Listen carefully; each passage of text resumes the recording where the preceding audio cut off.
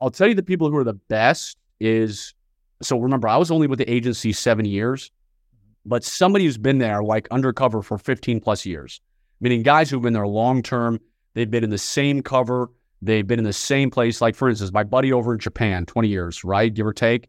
Like the guys that have lived that lie so long, it's become second nature. I mean, the corny way I can think about a TV show actor who's been doing the same role for 10 seasons. They are so good, so absorbed in that role, they don't have to think about it anymore.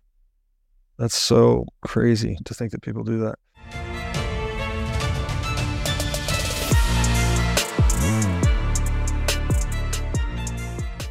Hey everybody, welcome to the What is Money Show. I am thrilled to have you here joining me on my mission to help shine light on the corruption of money.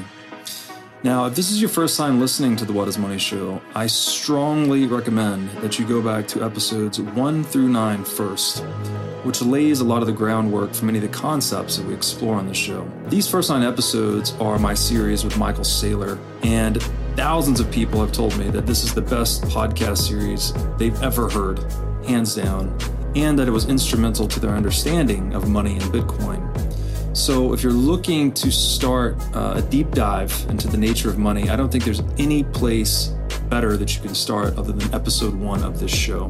Now, a little bit about this show and how it makes money. The What is Money Show is 100% sponsor based. So all of our revenues are derived from direct sponsorships. And I strive to be very selective about the sponsors that I work with, specifically only using sponsors that I use personally, and also choosing sponsors that have values which are well aligned to the values expressed on this show, such as freedom, education, self-sovereignty, etc. So what I'm going to do now is a few ad reads right at the top of the show, and then I'll do a few more ad reads in the middle. And I hope you'll take the time to listen to them, as again, these are hand-selected sponsors, and I think you'll like what they have to offer. Today's podcast is brought to you by In Wolf's Clothing. Wolf is the first startup accelerator dedicated exclusively to the Bitcoin Lightning Network. 4 times per year, Wolf brings teams from around the world to New York City to work with like-minded entrepreneurs, pushing the boundaries of what's possible with Bitcoin and Lightning. The program is designed to help early-stage companies achieve product-market fit, develop their brand, secure early-stage funding, and grow businesses that help fuel the global adoption of Bitcoin. So go to wolfnyc.com to learn more about the program or apply. Again, that's Wolf NYC, WOLFNYC.com. Jason Hanson, welcome to the What is Money Show. Thanks for having me. Great to have you on. Just by way of quick introduction, you are a former CIA officer and current private security entrepreneur. I've talked to Andrew Bustamante, had him on the show, and we did a good episode on psychological tools of CIA operatives. Very interesting conversation, just into the nature of that type of work. And so I thought we'd get into some of those related topics today, like based on your background and history in the space. And maybe we could just start with your background. You know, who are you? How did you get into this line of work? And what was your journey into working for the CIA? Sure, I can give you the kind of 30-second version. So I was born and raised just outside of Washington, D.C. in Northern Virginia. And of course, when you're born and raised there, every government agency is in your background. I mean, the CIA, the FBI, Secret Service. And I didn't know exactly what I wanted to do, but I wanted to work for the CIA, the FBI, the Secret Service. I applied to a gazillion agencies, and that's the big myth about the agency is, of course, there's the movies, The Recruit out there, and everybody thinks, oh, everybody gets recruited. No. Like 1% of people get recruited. 99% of people apply and go through the long and arduous process. So I applied everywhere, and my first job out of college was as a police officer. And then it just so happened shortly after that, the exact same week, the CIA and the Secret Service called and offered me a job. Figured the agency would be a little more exciting, so I went with the agency, and it was a wonderful place to work. Well, so you said they called you the first week you were on the job, is that right? No. What I meant was, so shortly after I got a job as a police officer, the same week I had the Secret Service and the CIA offer me a job, just like total coincidence. Both called me, and obviously I'm with the agency, and I mean, a wonderful place to work. Of course, there's a lot of Hollywood myths, but it's really good, amazing men and women there. And what is it about you? Did they tell you why? Like, was there certain characteristics they selected you for? Like, what was the evaluation process, and why were you chosen? So, I mean, it's obviously a very long process. From the very first day I applied, it was about 12 months until I actually got the job. You, of course, have to fill out background check, mountains of paper. I'm sure a lot of it's electronic these days, but you fill out a ton of paper. You obviously have to have them talk to your friends and neighbors and family and all that. You have to have the psychological evaluation, which means you meet with the shrink and they make sure you're not crazy. You have to pass the polygraph. You have to do a medical exam. So pretty much what it is how clean is your background? Are you an idiot who, did something stupid back in the day? So as long as you're squared away and have a clean background, I was one of the lucky ones. Gotcha. You said you had to pass a polygraph. Is that a lie detector test? Yeah, the lie detector test. So you go in there and, they sit you down in the chair, they strap you up, you're staring at a white wall. So it's, you're just staring at a wall. And I was in there for a few hours. Like, my background, I didn't have anything exciting, nothing crazy, nothing shady. So I was in like one day and I was done. But I knew people who after day one, they were like, your results, something's not adding up. We need you to come back for day two and sit another few hours. But that didn't happen to me. That did happen to some friends of mine. So they're asking you questions about your background to try and dig up anything that might disqualify you? So yeah, they always baseline you first. So they always say, hey, is your name Jason Hanson? Is today Tuesday? Is this carpet green? Is this wall white? Yes. And then, things like, are you working for a foreign government trying to overthrow the United States government? Do you have any, and, I'm just making these up, do you have any relatives who work overseas? Do you do drugs? Do you steal? Have you ever done anything, have you ever been in jail? So do you have a clean background? And are you associated with anybody who's trying to hurt the United States? Gotcha. Okay. So obviously a thorough evaluation process, because it's a very important job. And then you went into what department? Like, describe to me how you actually fit into the operations of the CIA. Sure. So I did surveillance, counter surveillance, executive protection, that type of stuff. I was not an analyst, so I'm not like that smart. So I was more of a, I don't know, for lack of a better word, boots on the ground guy. And I loved it because that's what I do now for a living, is a private security company. So it's right up my alley, even though analysts are super important, do a great job, but that was not me. Gotcha. Very cool. And then how long were you did that the entire time you were in the CIA? Yeah, I was there for 7 years. And I mean, I had some amazing mentors there, like guys, just top notch, amazing CIA officers. So I joined when I was 23. I got in, I was lucky to get in at a real young age.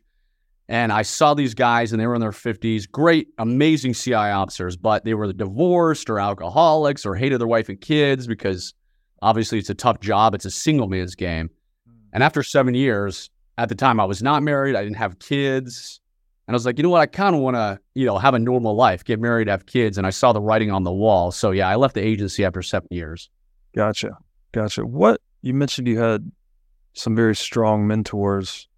Mm-hmm. Were there particular lessons or, ways of being that you acquired from those mentors? I mean, it was, I would say, not traditional mentors, but traditional mentors in a way like any other job. You got the guy that teaches you the ropes. Mm-hmm. So, hey, if you have a office job, the guy who's above you teaches you how to do your office job really good. So these guys just taught me amazing things of, hey, here's the quote unquote spy stuff you need to know. Here's how to run a surveillance detection route. Here's how to keep yourself alive. Here's spotting, assessing, developing, recruiting, all the things that you need to know. And of course, you get amazing training at the farm. So you go train at the, obviously, facilities that the CIA has. But of course, you learn from these guys that have a tremendous amount of knowledge, have been doing it for 20, 30 years, and you learn from them. And then you spent a lot of time in the field, obviously, as you said, boots on the ground, right? Right. Yeah. So yeah, I was not, again, an analyst. I was not I was not in the basement.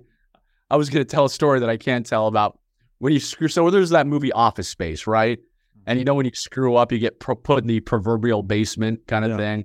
And so I know guys who did some stupid things and got put in the, the proverbial basement. I was like, yeah, thankfully that wasn't me. So do you have any stories from the field that are especially interesting? I mean, what I tell people is like, listen, most intelligence work is 99% doing your job right, boring, and 1% hold on for dear life. It's not like James Bond, because if you were in a shootout every day, if you're driving down a European city and you're Aston Martin every day, you've done something wrong. So a lot of it is extreme discipline. Like, I'll tell you one time. So a surveillance detection route, SDR for short, means, and I'm just making this up, let's say you are a Russian spy. I'm trying to recruit you to spy for the United States. We've got a meeting later today. It just happens to be McDonald's. I don't leave my house, drive straight to McDonald's for our meeting.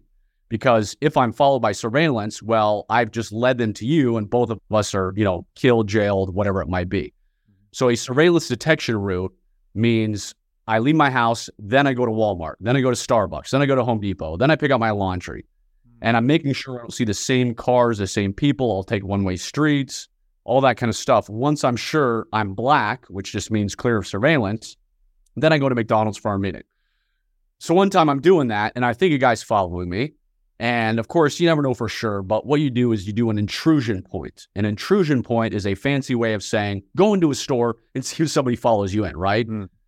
And they got to follow you in because, let's use a place like Walmart, for example. It's such a big store, you could go out a back door to lose them, you could go out a side door, so they've got to follow you in to this intrusion point. So mine happened to be an olive oil shop, and I go in, and sure enough, not too long after, this guy who I think has followed me follows me into this olive oil shop. And there's like no men in there. It's an olive oil shop. I mean, who's really go in there? But you always have to maintain your cover. So you can't turn around and be like, haha, I got you, sucker, because that would obviously not be good. They know you were some kind of intelligence. So you have to keep up the act. And so I'm shopping and, hey, I'm, talking to the lady, hey, I'm buying some olive oil for a friend of mine. It's her birthday. What do you think? Blah, blah, blah. I grab this bottle of olive oil, teeny bottle. I take it up there. And the US dollar equivalent was probably like $75 when she says this. And I'm like, I don't scream this because I'm acting cool. Like, oh, 70. But I'm like, this stupid bottle of olive oil. You pay cash. You don't use a card, obviously, because you don't want receipts. So you buy this olive oil. And then you're obviously not going to your meetings. You're being followed. And you got to write an SDR home. So you got to run like a 2 to 3 hour SDR home. That way the boogeyman is not following you home. And when you do that, the whole goal is to bore your surveillance to death. You want them to think you're the most boring average human being, has nothing going on. And again, not the sexy stuff, but that's the stuff that keeps you from getting a hood over your head and crap beat out of you. Wow, interesting. So a lot of just trying to be anonymous, boring, throwing them off your trail type of work. Right. I mean, I was just going to say, the joke is when you're flying somewhere and you work for the CIA, obviously you have a cover. But if somebody in the seat next to you says, hey, what do you do for a living? You say, I work for the IRS. That way they'll shut up and nobody wants to talk to you. So. That's a good one. Okay, so you spent 7 years in the CIA doing surveillance, counter surveillance, executive protection. What, you said you left kind of wanting to have a normal life. Mm-hmm. And then you immediately got into the private security business? Yeah. I mean, that's what I loved, what I know how to do. I don't have a lot of skill sets beyond that. I was doing a lot of corporate work. So it was almost like these billion-dollar corporations, Fortune 500 companies, would sneak me in the back door when they had a problem. Let's say, hey, over in Brazil, they've got employees getting kidnapped. We need you to help. And I'd never done any kind of corporate security work before. So I would be brought in. And again, these multi-billion-dollar companies, it was eye-opening to me, would have like 4 people on the security staff. One guy may be United States, another guy may be in England, another guy may be in Australia, another guy in Asia or somewhere or whatever. And I remember thinking, like, this is your security team. Most of these guys have no CIA, FBI, or any kind of law enforcement or intelligence background. And so I was doing a lot of that. But I hate bureaucracy. And so lawyers get involved in this and that. And many years ago, I went on that television show Shark Tank. a friend of mine convinced me to go. See, that's the weird thing about leaving the agency. Like, I love being anonymous. I don't care about anybody knowing about me, what I'm doing. Like, I totally, I'm very introverted, right? But a buddy of mine, a business mentor, was like, hey, do you want to grow your business? Do you think what you're doing is useful? And I said, well, yeah, obviously I know it is because it saved people's lives. And he was like, then you got to get your butt out there and start promoting yourself. And so I went on Shark Tank, and that kind of opened it up to the masses, where it was, quote unquote, the everyday Joe or the celebrity, the musician, the billionaire. Not that, they're a little more wealthy than the everyday Joe, but, not just corporations were now hiring me for consulting work. Got it. And then, so you took the private security business on Shark Tank? Yes, I did. Yeah. Some training I was doing. One of the things I do is an escape and evasion training. So how do I escape duct tape? How do I escape rope? How do I pick locks? How to become a human lie detector? Some evasive driving tips, all kind of that stuff. And so I was taking the teachings and trainings I do on Shark Tank. And I was lucky. I got to deal with Damon John, and it worked out well for me. Oh, nice. Super cool. And so I'm sure that helped grow the business a lot. If you are a business owner or manager, you should know these three numbers: 36,000, 25, and 1. 36,000 is the number of businesses that have upgraded to NetSuite by Oracle. NetSuite is the #1 cloud financial system, which allows you to streamline accounting, financial management, human resources, and more. NetSuite turns 25 years old this year. That's 25 years of helping businesses do more with less, close their books in days rather than weeks, and to drive down cost. And finally, 1, because your business is one of a kind. So with NetSuite, you get a customized solution for all your key performance indicators in one efficient system with one source of truth. NetSuite is everything you need all in one place. Right now, you can download NetSuite's popular KPI checklist designed to give you consistently excellent performance absolutely free at netsuite.com/whatismoney. That's netsuite.com/whatismoney to get your free KPI checklist. Again, netsuite.com/whatismoney. Now I'd like to tell you about our sponsor, iCoin Technology. iCoin has just released a sleek new hardware wallet. It looks like a mini iPhone, a little touch screen and camera on it. The device has no Wi-Fi, no cellular connection, no GPS. It's a strictly physically cold hardware wallet. Like I said, it's got a high-res 3-inch touchscreen. It's got a camera for air gapping the wallet. It's got optional Bluetooth compatibility. And it's really a brand new UI, UX experience for a hardware wallet, making it very accessible, easy to use, not intimidating. And as we always talk about on this show, the only way you can truly own your Bitcoin is by having it in self-custody. So you need a device like iCoin Wallet to truly own your Bitcoin.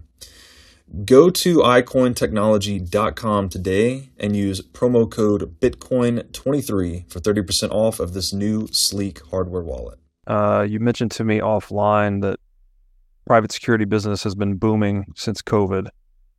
Do you think we're moving into a world of more private security? Because it's something we talk about in Bitcoin a lot, that the state seems to be getting worse at its job over time. And so people are kind of taking matters into their own hands increasingly, perhaps reflected in the boom in the industry you said has happened over the past 3 years. Do you see the world headed that direction where more people are kind of independently securing themselves rather than just depending on, say, typical police protection? 100%. Absolutely. I mean, again, I'm living proof of that, just because during the pandemic, we went up like a moonshot of the calls, the clients, the people calling me. And obviously, you can't turn on the news without seeing something like, murder rates in so-and-so city are at a 30-year high, or carjackings are at a 30-year high. The government barely functions. We know that. I mean, both sides of the aisle are incompetent. Nobody knows what they're doing. The government's a mess. So yes, I think private security is only going to grow like crazy. I have so many people call me who are like, hey, I never thought I was going to do this. And these are wealthy people who can afford it, but now I realize I need it. And they say, I'm not famous, but I've got a multi-million-dollar net worth, and I just want to learn all these things. Or one of the things I do often is a home security audit. So a rich person will fly me into their house, and I do a home security audit. Like, here's where you need the cameras. Here's where you need the passive infrared sensors, so you pick up motion if anybody's coming. Here's the alarm system you need. Here's the door barricade and all that. And that, again, the pandemic picked up like crazy because, I mean, I think the FBI stats are a home invasion occurs every 15 seconds.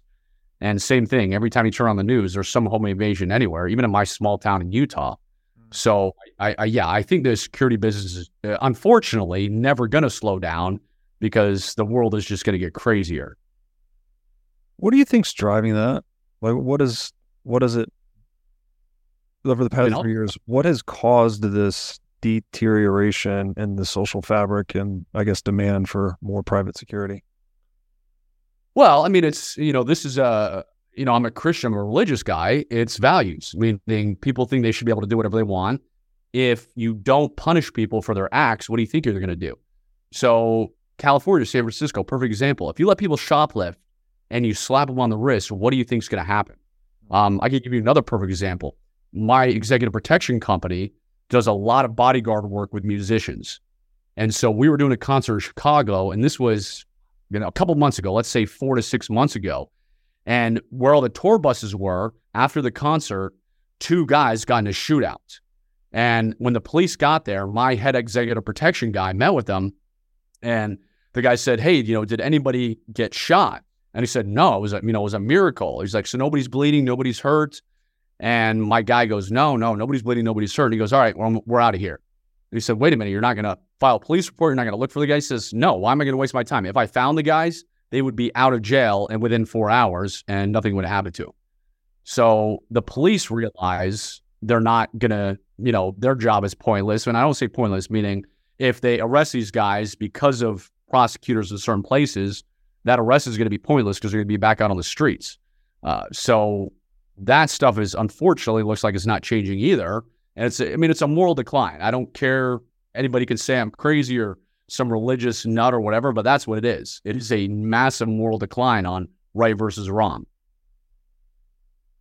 So if we try to get beneath that and there's a moral decline, we're not punishing crime sufficiently, what in your estimation is driving the moral decline in society? Or is this what we're starting to get away from God? I mean, what is in your view? Yeah. I mean, that's 100% what it is. It's, and this is the stuff that is absolute truth, but people do not like to hear it.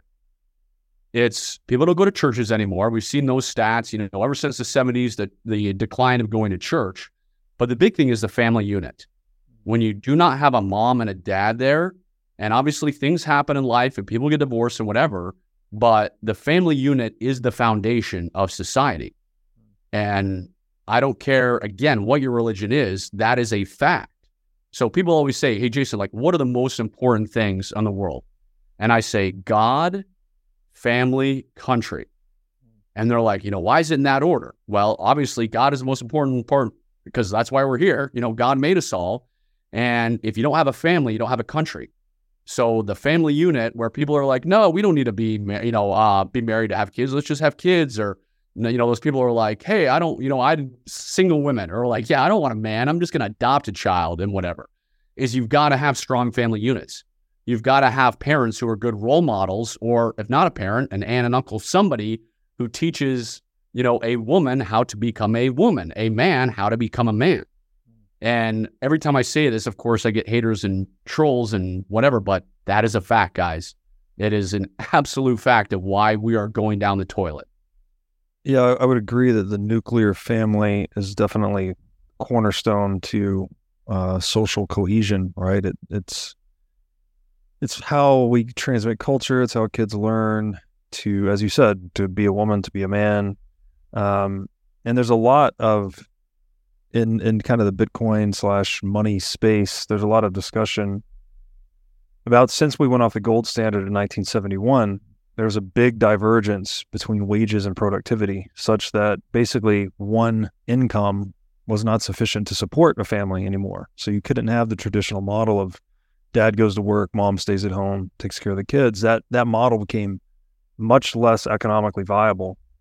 And so I can't help but wonder if it is, we're debasing the money that's actually dissolving the nuclear family to some extent. It's making it much harder for people to have these traditional family units. And if you can't have that, then that's obviously corrosive to society at large.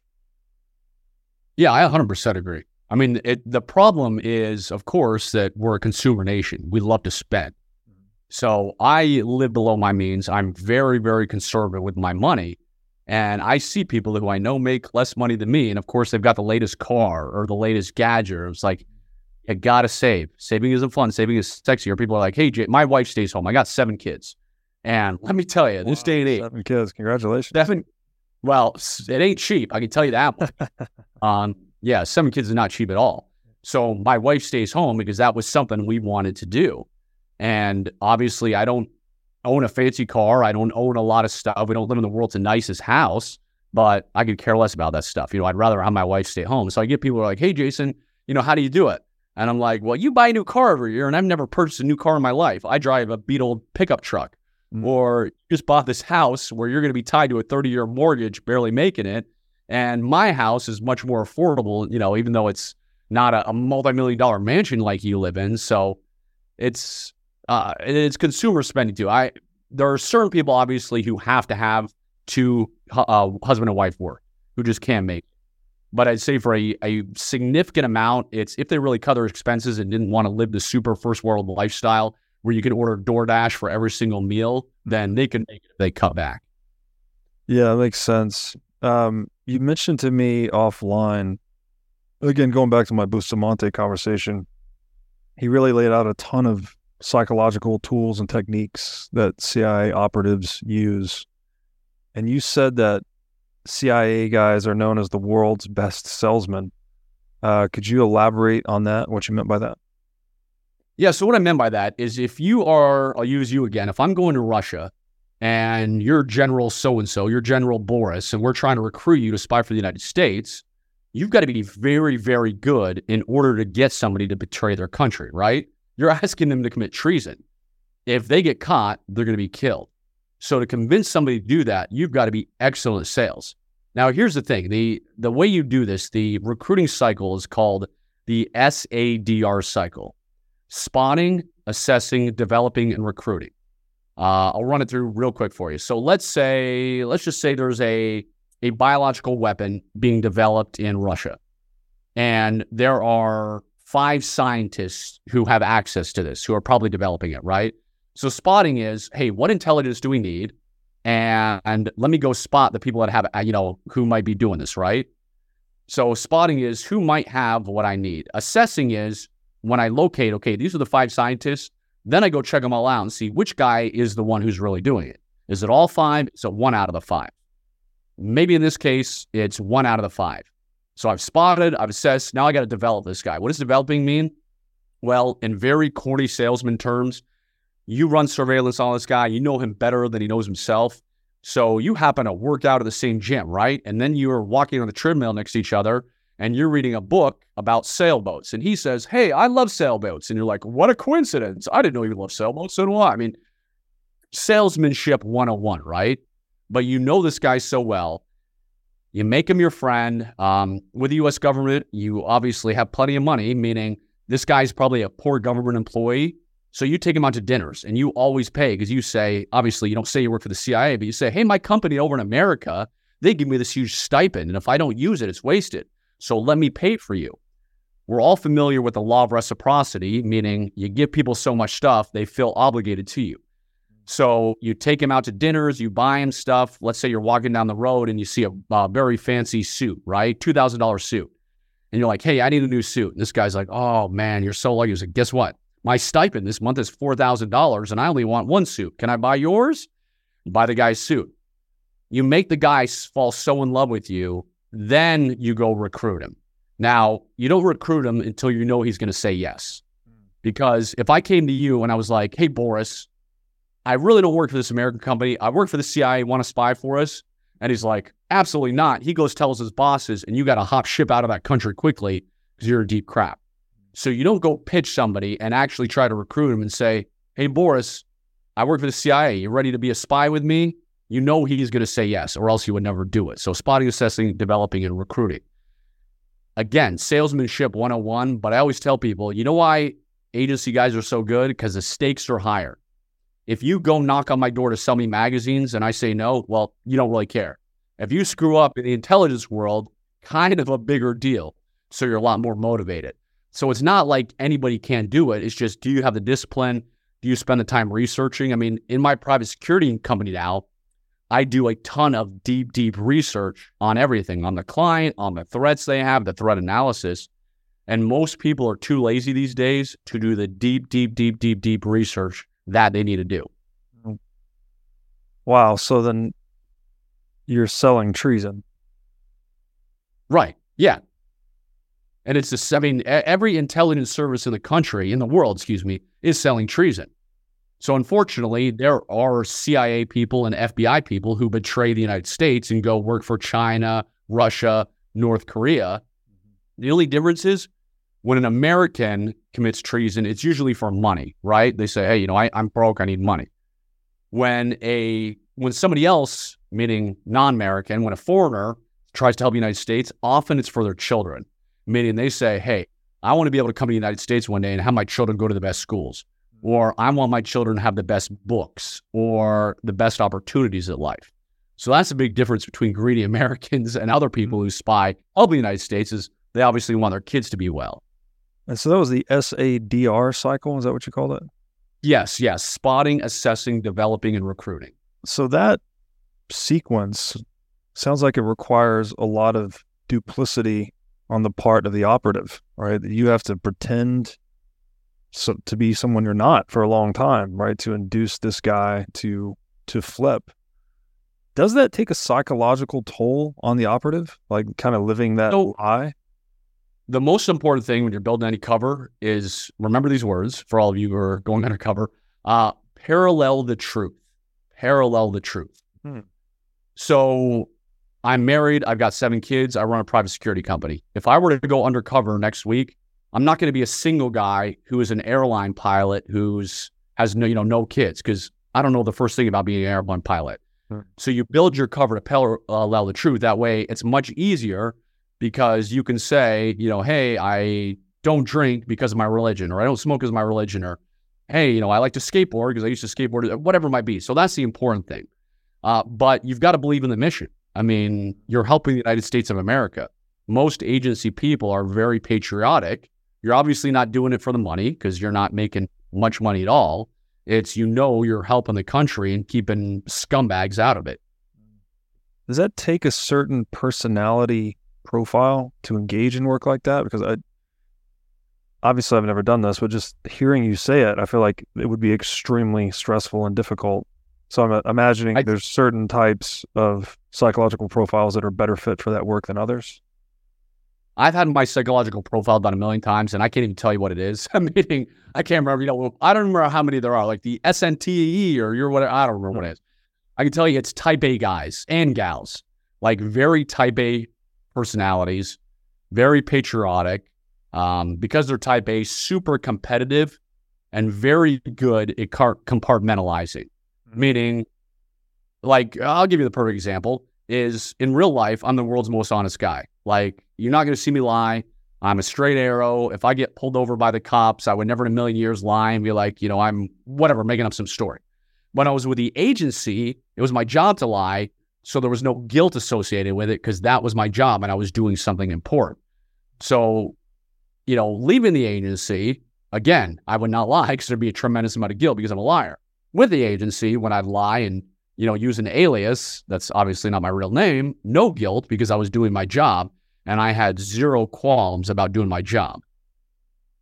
Wow. So definitely compartmentalization has got to be part of the skill set, I think, to do something like that.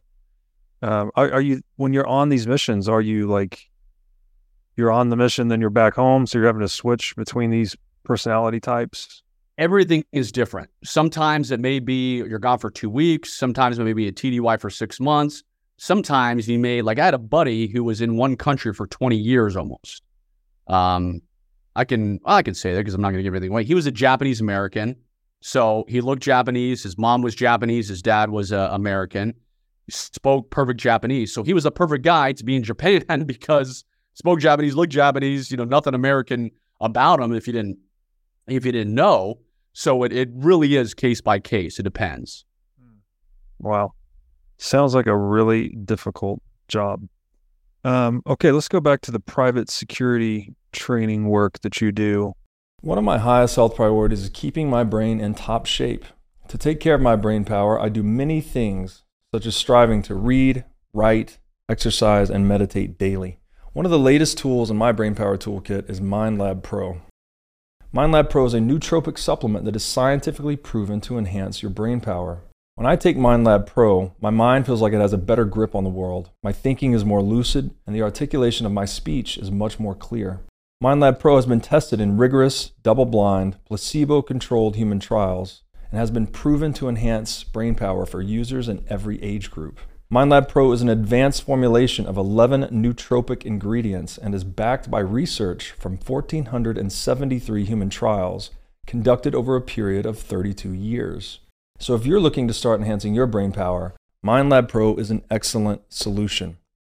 Go to mindlabpro.com/breedlove to start enhancing your brain power today. Again, that's mindlabpro.com/breedlove. Now I'd like to tell you about our sponsor, CrowdHealth. CrowdHealth is a Bitcoin-enabled alternative to legacy health insurance. Now let's face it, legacy health insurance is an absolute scam.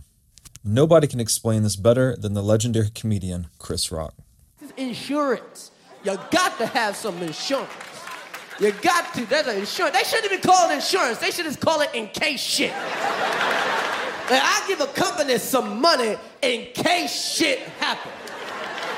Now, if shit don't happen, shouldn't I get my money back? So with CrowdHealth, instead of just paying premiums that you'll never see again, you can hold part of this pool of savings in dollars and in Bitcoin through CrowdHealth. And when you have a health event, you can draw against this pool of communal savings. So go to joincrowdhealth.com/breedlove to learn more or sign up. You said one of the areas that you instruct people on is escape and evasion. What does that consist of? So kidnapping threats for clients to travel overseas. Duct tape is the number one way people are kidnapped, meaning they duct tape your wrists, they duct tape your feet or whatever. I teach people how to escape duct tape, how to escape if you're duct taped to a chair during a home invasion. I talk about here's how to escape out of zip ties. Here's how to escape out of rope. Here's how to escape out of handcuffs. Handcuffs are very unlikely to be used in the United States by corrupt cops trying to shake you down or whatever. But overseas, especially in Mexico, so outside of the United States, you're more likely to have a corrupt cop pull cuffs on you. I'll tell your guys real quick. If you want to know how to bribe the police overseas, it's easy. Here's how to do it. Here's how I've had to do it. The long story short is one time I'm overseas, somebody with me does something stupid, cops are surrounding us, and they're threatening to take us to jail. So first thing you do is play the stupid American, which is easy for most of us, and apologize. Oh, I'm so sorry. I'm so sorry. And the magic words you say, obviously you don't take out a fat wad and say, okay, officer, what is this going to cost me? Here's, my $500. You play stupid. You say, I'm so sorry. I'm so sorry. You say, officer, I bet there is a fine to pay. How do I pay that fine? In my case, the cop said, it's a $50 fine and you hand it to me right now. In my mind, I was like, you idiots. You could have had me for 10 times that amount. Obviously, and he said that, I'm like, oh, $50, that's so much money. I'm so sorry. And, I'm pretending like, oh, okay, here's the money. Handed the cop $50. We were on our way. So just say, what is the fine? Because on the off chance it's not a shakedown, they'll say, oh, you pay it Monday morning at the courthouse, and it doesn't look like you're trying to bribe a cop. But I've had so many clients have to use that line in Mexico. I don't go to Mexico. No amount of money they could give me to Mexico. I don't care if you offer me $10 million tomorrow to go to Mexico to travel. Not going to happen.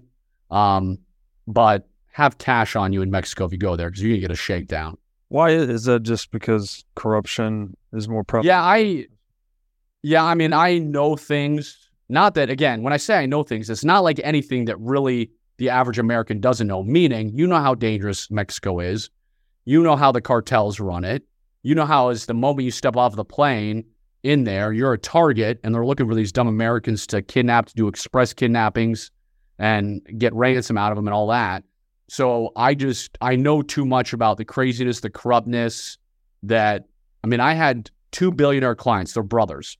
And I didn't know this, but Mexico produces something like 90% of the LCD TVs in the world or whatever it is. And they wanted to bring me down in Mexico to do a bunch of security training for them, for their company, because they'd been kidnapped, or one of the brothers had been kidnapped. And I was like, guys, I don't go to Mexico. And they're like, Jason, we're going to send our bulletproof limo. You'll have 10 bodyguards with you at all times. They said, guys, I can step out of my house in Utah any day of the week, and I don't need a single bodyguard, and I don't need a limo that's bulletproof. They ended up coming to Las Vegas, and I trained them there.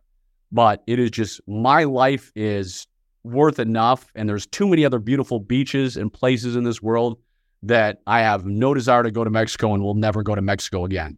Wow. So you would put Mexico then at the top of the heap of corrupt countries in the world? Well, there are places I'm not going. Cuba, I'm not going. Obviously, North Korea, Iraq, or, those common things. But of normal places where people are going to go, I would not go to Mexico. It's not a matter of if, it's a matter of when. And I have so many clients there. They're like, I'm going to Cabo. I'm going here. It's safe. And an incident almost happens, or an incident does happen.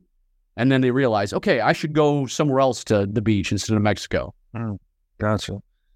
Okay, on the private security training, you also said you teach people how to become a human lie detector. How do you do that? So there's as I said earlier, when you get polygraphed, they baseline you, meaning they ask your name, they ask, hey, is it Tuesday? Is it raining outside? To get to know you. Then they ask you the hard questions. So there are many ways that you can detect deception, and they're not that hard. Meaning you don't have to have any CIA training or any polygrapher training. I'll tell you one of my favorite ones, a very easy one. As human beings, we are not made to lie. So if I ask you a question and you're being honest, you can immediately answer it because it's an honest, truthful question. Your brain doesn't really have to think about it that much. Like, hey, Jason, did you work for the CIA? Yes, I did. Hey, Jason, did you pay the electricity bill? Yes, I did. When we're lying, our brain kind of wants to buy time and think up that lie. So somebody may ask a question, you're like, can you repeat that? Or they may say, well, they come up with a lie. So here's how to do it. I'll give you the perfect answer. Anybody can use this. When I'm interviewing people for my company, sit them down once they get to me for the interview. I say, hey, where are you from? Just ask all the normal, how's the weather type of questions. And then completely out of left field, I say, tell me the last time you stole something. Most people have a normal human reaction, which is, oh, in 7th grade, I stole Snickers from the supermarket. Oh, in high school, I stole money out of my parents' wallet. Normal human reaction that we all did, right? One time, it's a true story, I had a guy, and he's like deer in the headlights type of look, right? He's nervous. And I said, hey, don't worry about it. What's going on? I said, we all stole something. He says, well, I used to work for a bookkeeping company, and I was a bookkeeper. I stole a ton of office supplies because I was going to set up a competing bookkeeping company. But then I realized I didn't want to do that bookkeeping company, so now I'm here for a job. So there's a grown man stealing a bunch of stuff from his previous employer. Obviously, I didn't hire that guy. Same thing. I don't hire people who do drugs. Another story. Got a guy. I baseline him. How's the weather? Where you're from? What do you like to do? What are your hobbies? Hey, tell me the last time you did drugs. Most people, again, don't get terrified in the face. They say, I smoked weed in high school. I smoked weed in college. Okay, big deal. This guy got a nervous look in the face. I said, hey, don't worry about it. We've all done it. He says, well, I do hard drugs on the weekend, but I never, ever do drugs during the week. It won't affect my work because I never do it Monday through Friday. I didn't hire that guy. So that is an example of, how to detect deception and see if people are being honest or not. That's funny. Reminds me, I think Mark Twain said something like, if you always tell the truth, you never have to remember anything. Right. Yeah, exactly. Does eye movement have anything to do with it? I've heard something about if you watch people's eyes, I can't remember if they go left or they go right, it tells you whether they're being honest or not. So yes and no. When I'm training and teaching people, I don't use it only because you have to know if the person is left-handed. They have to know if it's right-handed. It's not always, doesn't always work. Like, okay, they looked up to the left. Now I know they're lying. So it's one of those things that sounds good on a TV show where they're doing it, but in real life, it's too hard, which is why, another one, super easy one. I tell people, like, we lie with our voice all the time, right? but we don't control our heads very well. So I say, pay attention to the direction the head nods. So if you say, hey, Jason, have you ever murdered anybody? And I'm like, no, I've never murdered anybody. You would pay attention to that. My head is shaking. Yes. And I'll give you the perfect example. I don't care what anybody's politics are. When Hillary Clinton was running for president, Diane Sawyer, I believe it was a 60 Minutes interview she was doing with Diane Sawyer. And Diane Sawyer says to her at one point, like, you and Bill Clinton have a wonderful marriage, don't you? And she goes, oh, yes, it's a wonderful marriage. And you see her head ever so slightly going, no. We obviously know they don't have a great marriage. No. So pay attention to the direction the head nods. Like, and I do this too when I'm interviewing people, and sometimes people are like, no, I've never stolen anything in my life. And I'm like, you're kidding me. You've never stolen? And they're like, no, I seriously never. I'm making sure that that head goes no, and that I don't see any movement where I might be going, yes, tell me the truth. That's fascinating. I would assume that operatives are trained to counter this lie detection. Like if you're in the field and you're selling treason, then you need to be able to lie and not be detected. What are the countermeasures to this? Is it just practicing controlling your head movement and these other things? So practicing and knowing what your tell is. We know that everybody has a tell, right? A really bad one. And so what we'll do is we'll videotape each other and we'll, do very realistic scenarios where you're being interrogated or whatever. And your tell may be, hey, every time I get nervous and I'm lying, I grab my nose. Or, hey, it might be grabbing the neck kind of stuff, right? Or maybe my tell is I, run my hand through my hair kind of thing. So what you do, interestingly enough, is most of us are going through Washington Dulles, D.C. airport, right? Washington Dulles International in Virginia, Northern Virginia. You assume as soon as you're headed to that airport, if you're going overseas, that you're under surveillance.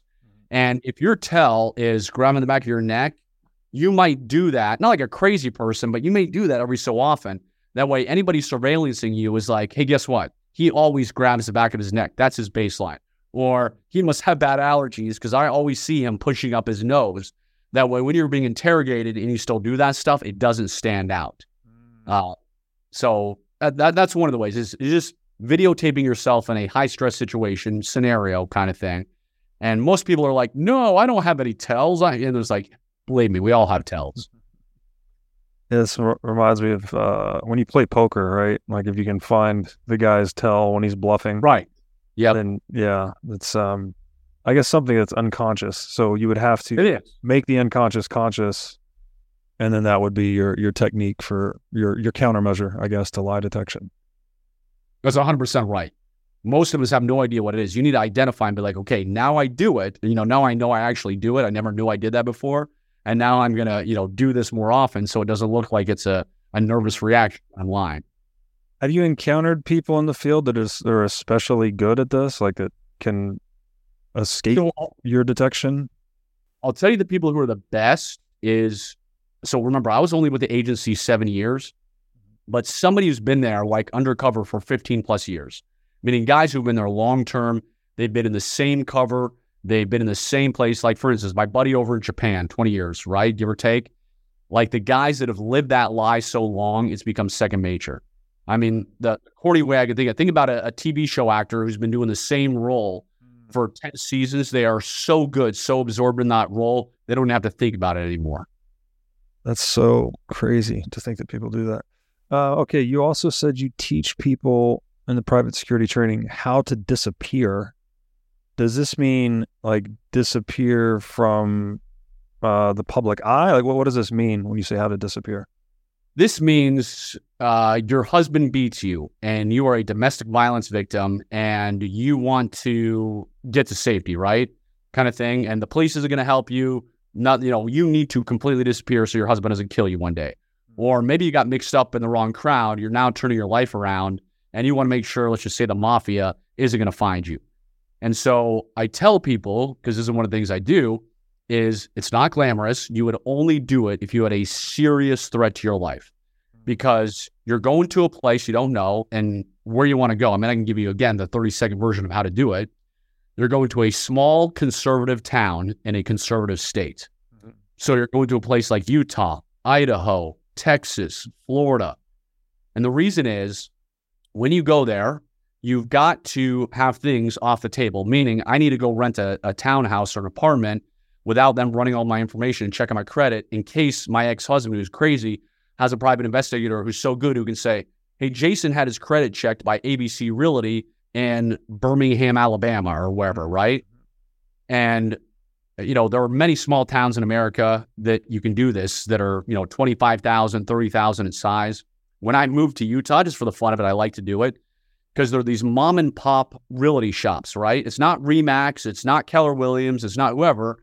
It's John Doe's Property Management. You go to them, they don't have anything electronic or any big database, meaning their database is internal. It's not going to be hacked like a Remax or whatever.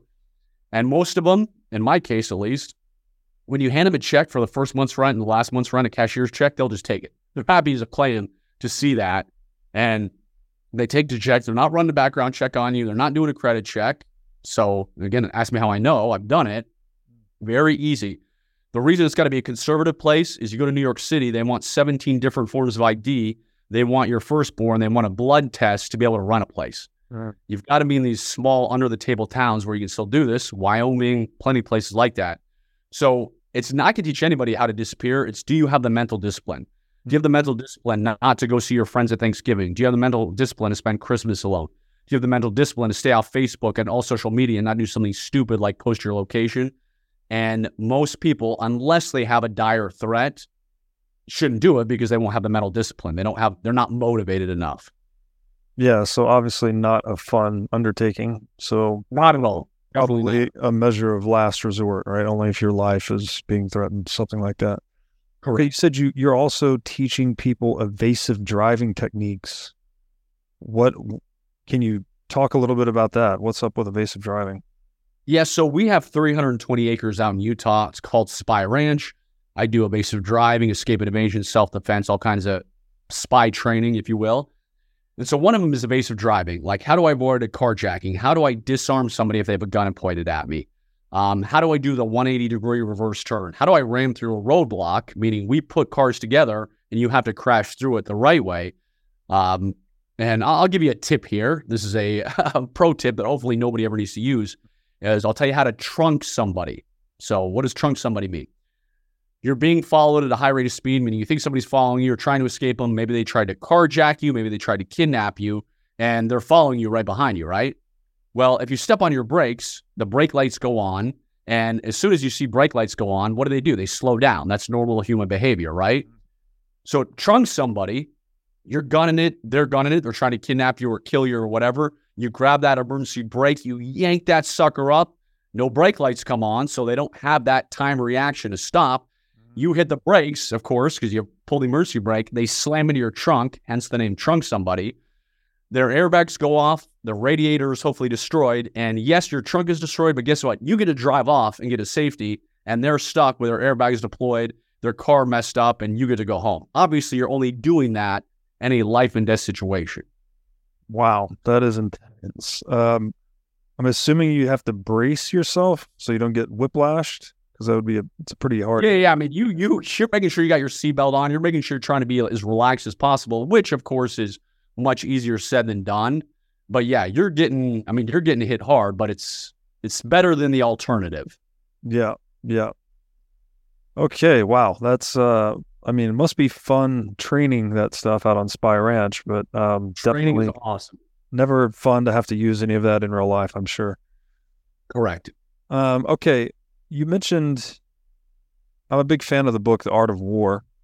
I think there's a lot of wisdom in there, just about the nature of human nature and how to deal with conflict intelligently. I think you mentioned you'd read that book as well. Do you have big takeaways from that book, or specific applications that you've drawn in your career as it relates to that book? Honestly, I'd say the books. I mean, obviously I've read it, but the books, I mean, the CIA training was amazing, but I've read so many salesmanship books too, sales books. Mm-hmm. And I'm trying to think of one of them. It was a great one. How I Failed My Way to Success in Selling or something. Frank Betcher, I believe was the name. Mm-hmm. But I read like The Closer. I mean, all these different sales books, because I said, as it comes, all it boils down to is salesmanship. When you're trying to recruit somebody to spy, it's salesmanship. How good are you? how much can you empathize with them? How good are you, feeling them out? It's almost second nature kind of thing. You know when you should shut up, you know when you should push, you know when you should pull back. So I really enjoy reading a variety of sales books to just be true because, it's all psychology kind of thing. And I mean, obviously, Robert Cialdini, all his books are great because human beings will never change. We're never not going to be greedy. We're never not going to be selfish.